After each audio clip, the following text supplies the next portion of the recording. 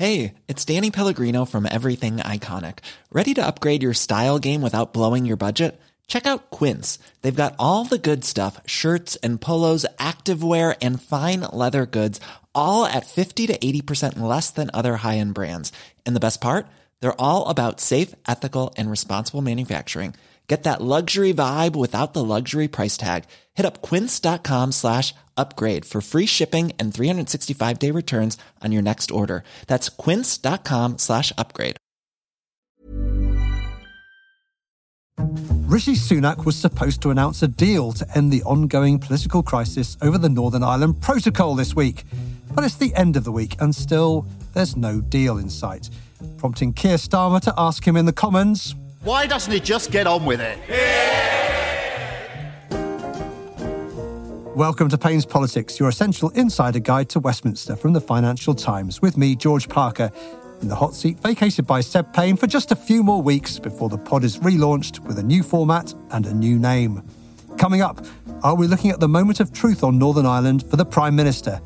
If he gets a deal with the EU, there could be trouble. If he doesn't, there could be double, as the Clash once said. I'll be discussing the question with our columnist Robert Strimsley and our Ireland correspondent Jude Webber. Plus, the dire state of public services were laid bare by the Institute for Government this week. Keir Starmer set out his 5 missions to sort out the country, and the Treasury got a £30 billion windfall. A lot to get our teeth into there. We'll get the lowdown from the FT's Jim Pickard and Hannah White from the IFG.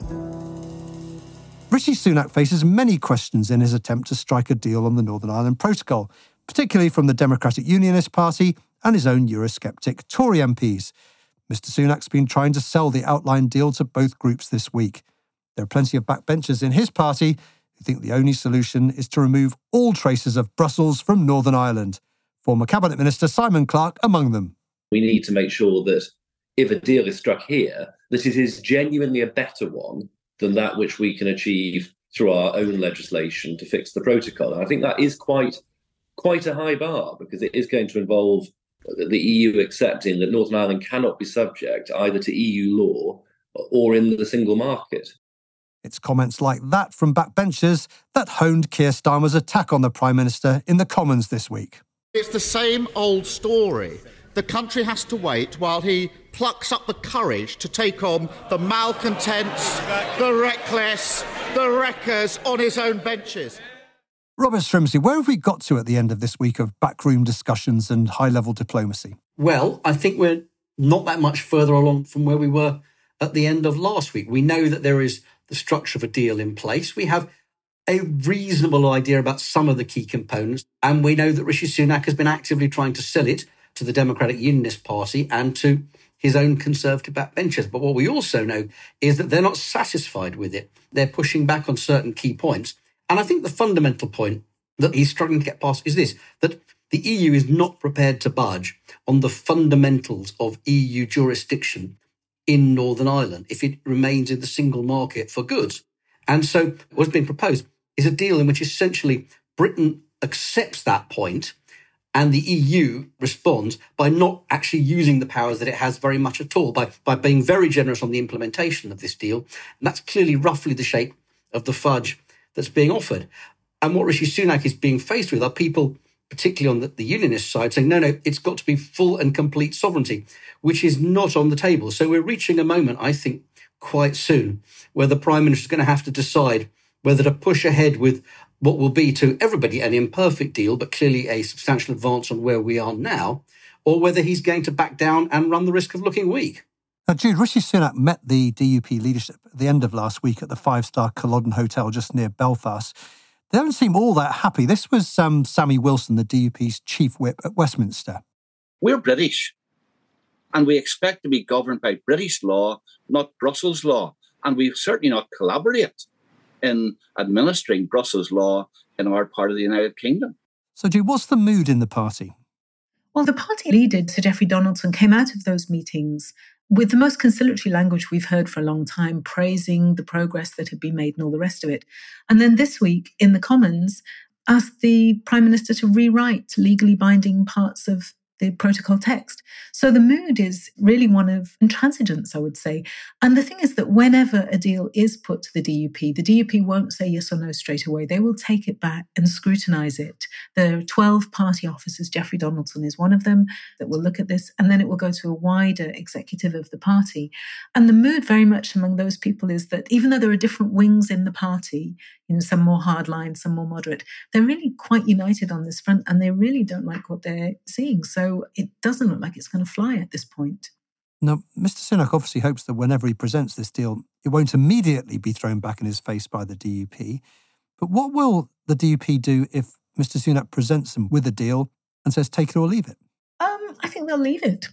I think what they'll do is they'll say, it's made progress and they've addressed some of their key concerns, but they've marched themselves up to the top of this hill. They've got 7 tests by which they're going to be judging this deal.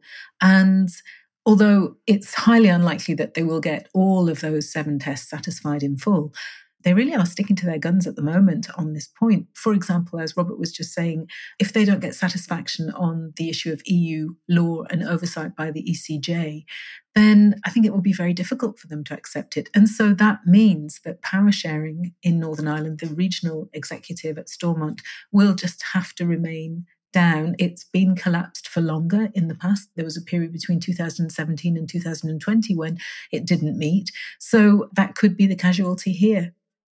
And Robert, will Rishi Sunak have failed if the DUP refused to go back into the power-sharing executive at Stormont?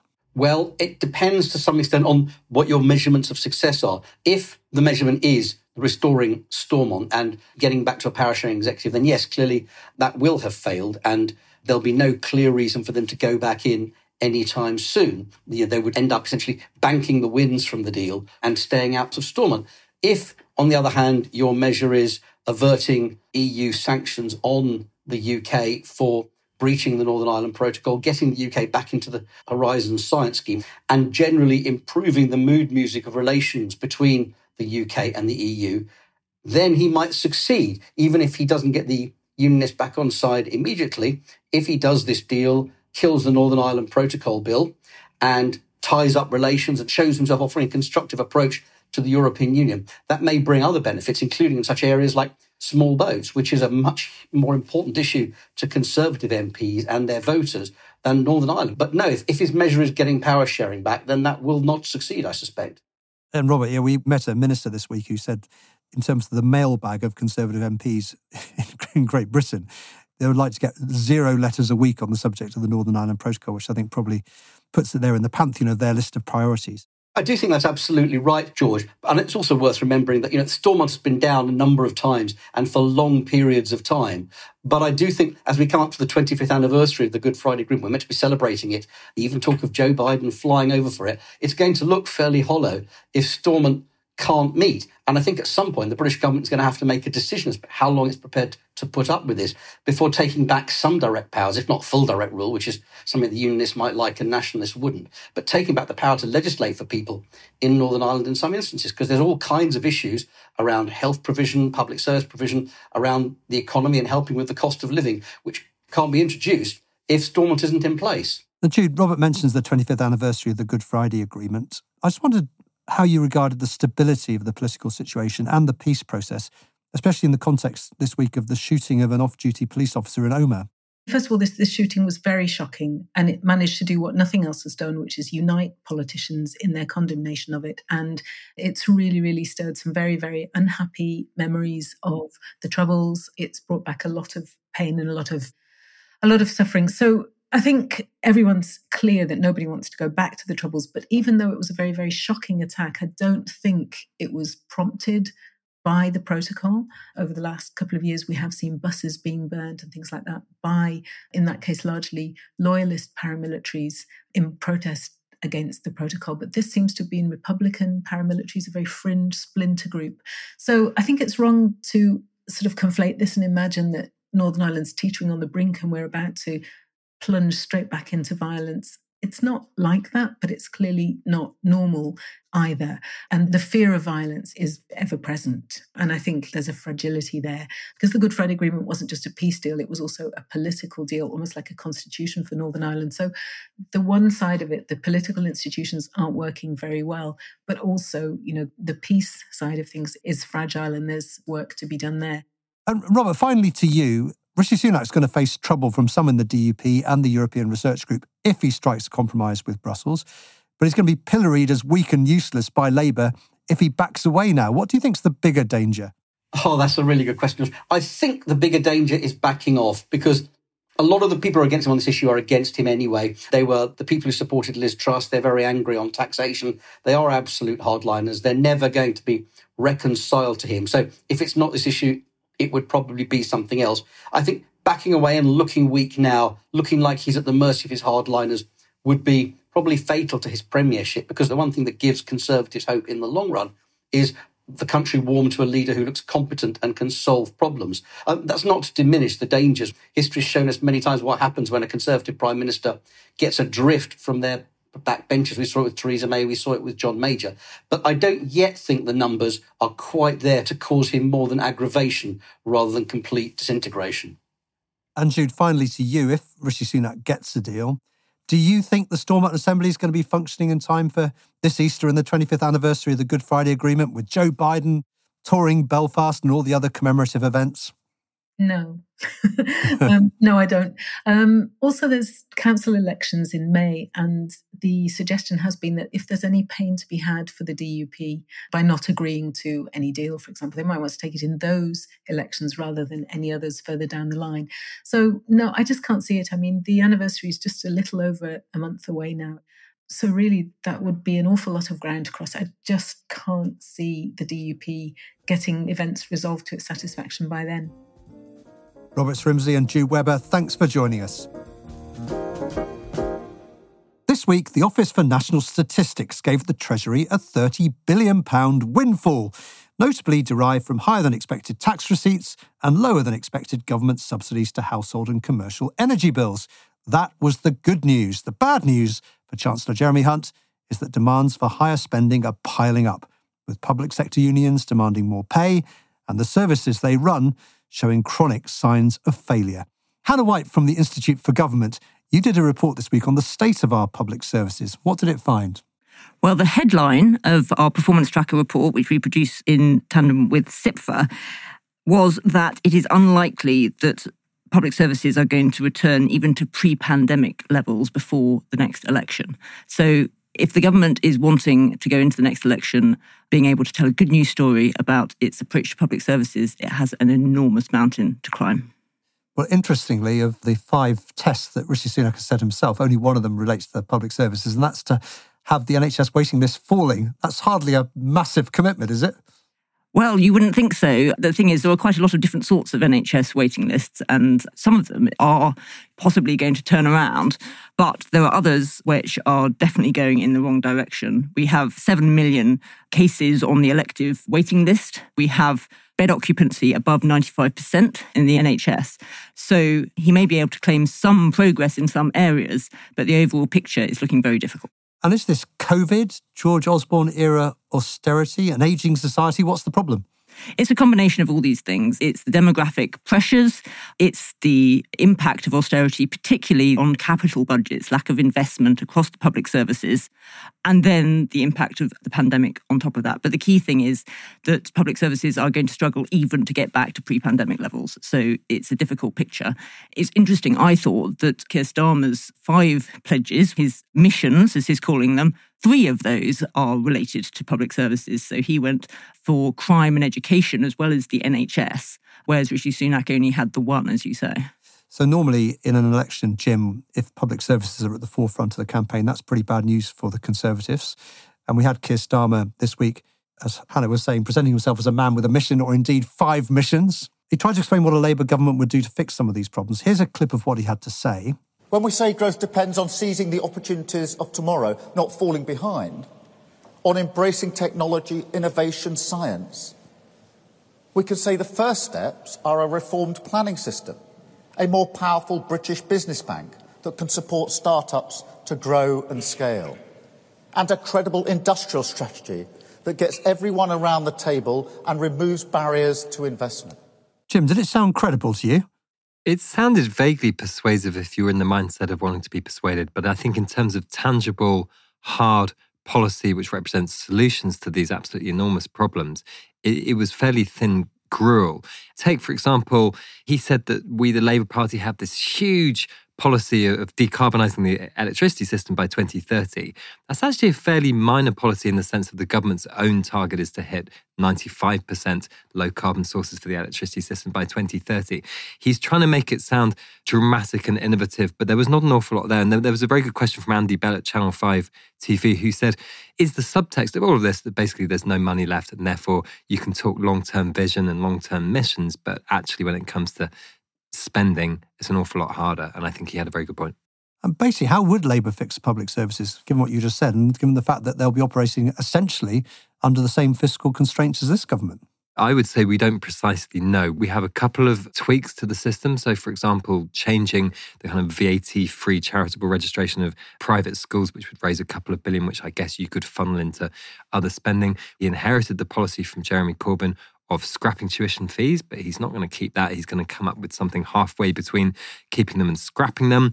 It's going to be a very constrained set of reforms. I mean, going back to Sunak, I think it's a really good point that Hannah made earlier about the only public service pledge on the Sunak pledges was the one about reducing waiting lists from 7 million for elective surgery. Given that I think it was standing at about 4.5 million before the pandemic, to reduce it from 7 million, if he achieves that, it's not really an achievement. Well, basically, the target is cutting it by 1. Exactly. Yeah. And also, as we've discussed before on this podcast, he won't necessarily be judged on the same tests that he set himself by the public.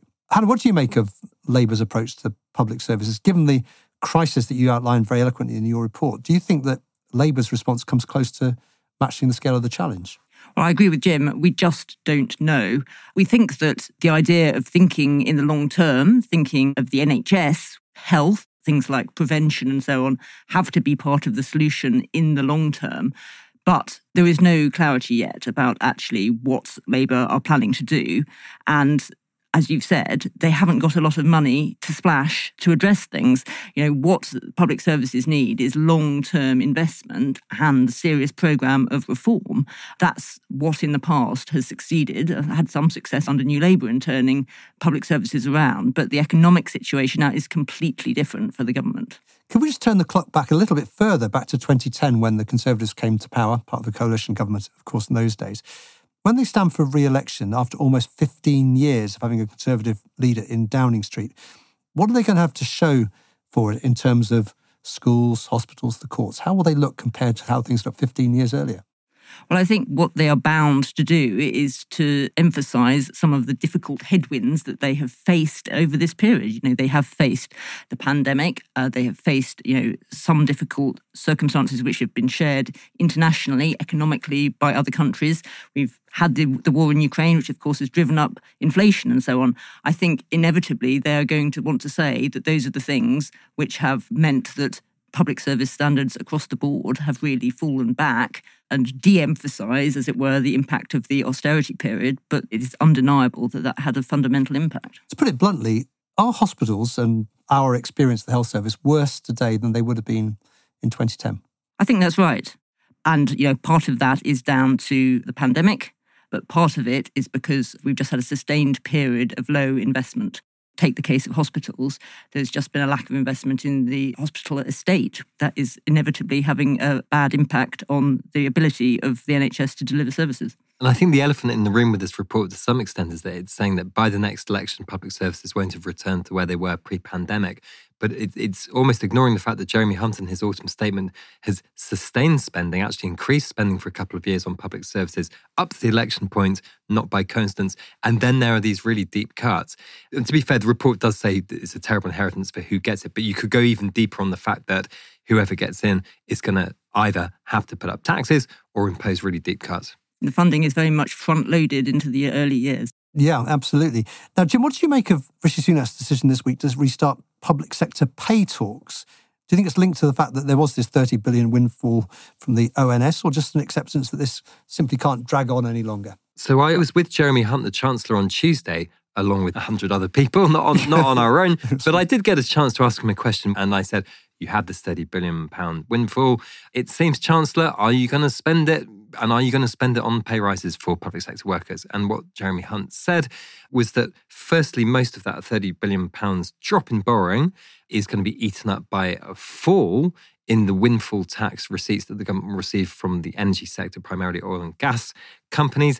And he also pointed out that if you do spend it on stuff like putting up pay for public sector workers, that's a recurrent cost, whereas the windfall is not only temporary, but is also subject to the vagaries of energy prices and all sorts of other factors and could easily be eroded again. But somewhere between him saying that to a room full of journalists at about 2:00 in the afternoon and George, you writing your excellent story overnight on the front page of the FT, something changed. And we think, don't we, that it was Downing Street basically authorising or telling the Chancellor to change his tune a little bit on these negotiations? Yeah, I mean, essentially, it seems that the government was looking to one of the big unions settling their pay dispute, hopefully, from their point of view, the rail union, the RMT.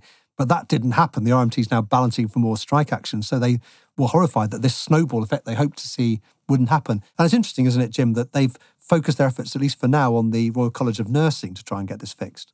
Yeah, I mean, it seems that Rishi Sunak has said, look, you've got to get this sorted. It's hanging over the government. The optics of it are terrible. And I think they believe inside Number 10 that if you could get one union to settle, and as you say, the nurses are the ones who have the highest level of public support, according to all the opinion polls and according to common sense, if you can get the nurses to settle, then it's a lot harder for example, train drivers who are paid quite substantial sums and who have actually had above inflation increases in their pay over the last decade. If you can get the nurses to settle, then hopefully there'll be a bit of a domino effect, they hope. But the trouble is that if the pay deal that they do with the nurses involves finding that money from elsewhere within existing budgets, then that's going to necessitate further painful cuts in a service which, as we've described in our report, is already suffering. And for now, Jeremy Hunt says, yes, they do have to find the money from existing budgets through productivity and efficiency savings and all the usual things the Treasury says. Though, as Jim noted earlier, that in the past they have topped up departmental budgets in the autumn to try and help them out. Now, Hannah, one final question to you. What does the next government have to do to fix the growing sense among some voters that Britain basically has simply stopped working? Well, I mean, public services, I think, is absolutely key to that. Having a long-term plan to address the sustainability of public services is going to be key to credibility. But people don't just want a long-term plan. They want a short-term fix, which means that, you know, if they're one of the 7 million cases waiting for elective surgery, that they see a change, they see those appointments coming through, they see teachers in their children's schools, because, you know, at the moment there's a real crisis in teacher training with fewer than 3 people training for every 5 places in secondary schools that government thinks there is a need for a teacher in. So, you know, there's got to be a credible plan, short-term and long-term, to turn around people's experience of public services. And I think the politics of this is that our experience of Keir Starmer's speech is they don't have the solutions for a lot of this stuff. But for now, they're hoping to be able to point at the government and say, look at the last 13 years, look at the state we're in. And this report basically outlines a pretty grim picture of Britain today, with not only the waiting list, but also hundreds of preventable deaths a week, recorded crimes going unsolved, case backlog in the Crown Court. I think Labour will see this as a kind of rap sheet to hold up against the government. Whether that's enough to win elections without the actual kind of vision, you know, brighter future on the hill, no, not quite sure. But this is quite a convincing description of a country that's not in a very great state at the moment. And on that cheery note, that's it for this episode of Payne's Politics. Hannah and Jim, thanks for joining us. If you like the podcast, we'd recommend subscribing. You can find us through all the usual channels to receive episodes as soon as they're released. We also appreciate positive reviews and ratings. Payne's Politics was presented by me, George Parker, and produced by Anna Dedder and Manuela Zaragoza. The sound engineer is Breen Turner. Until next time, thanks for listening.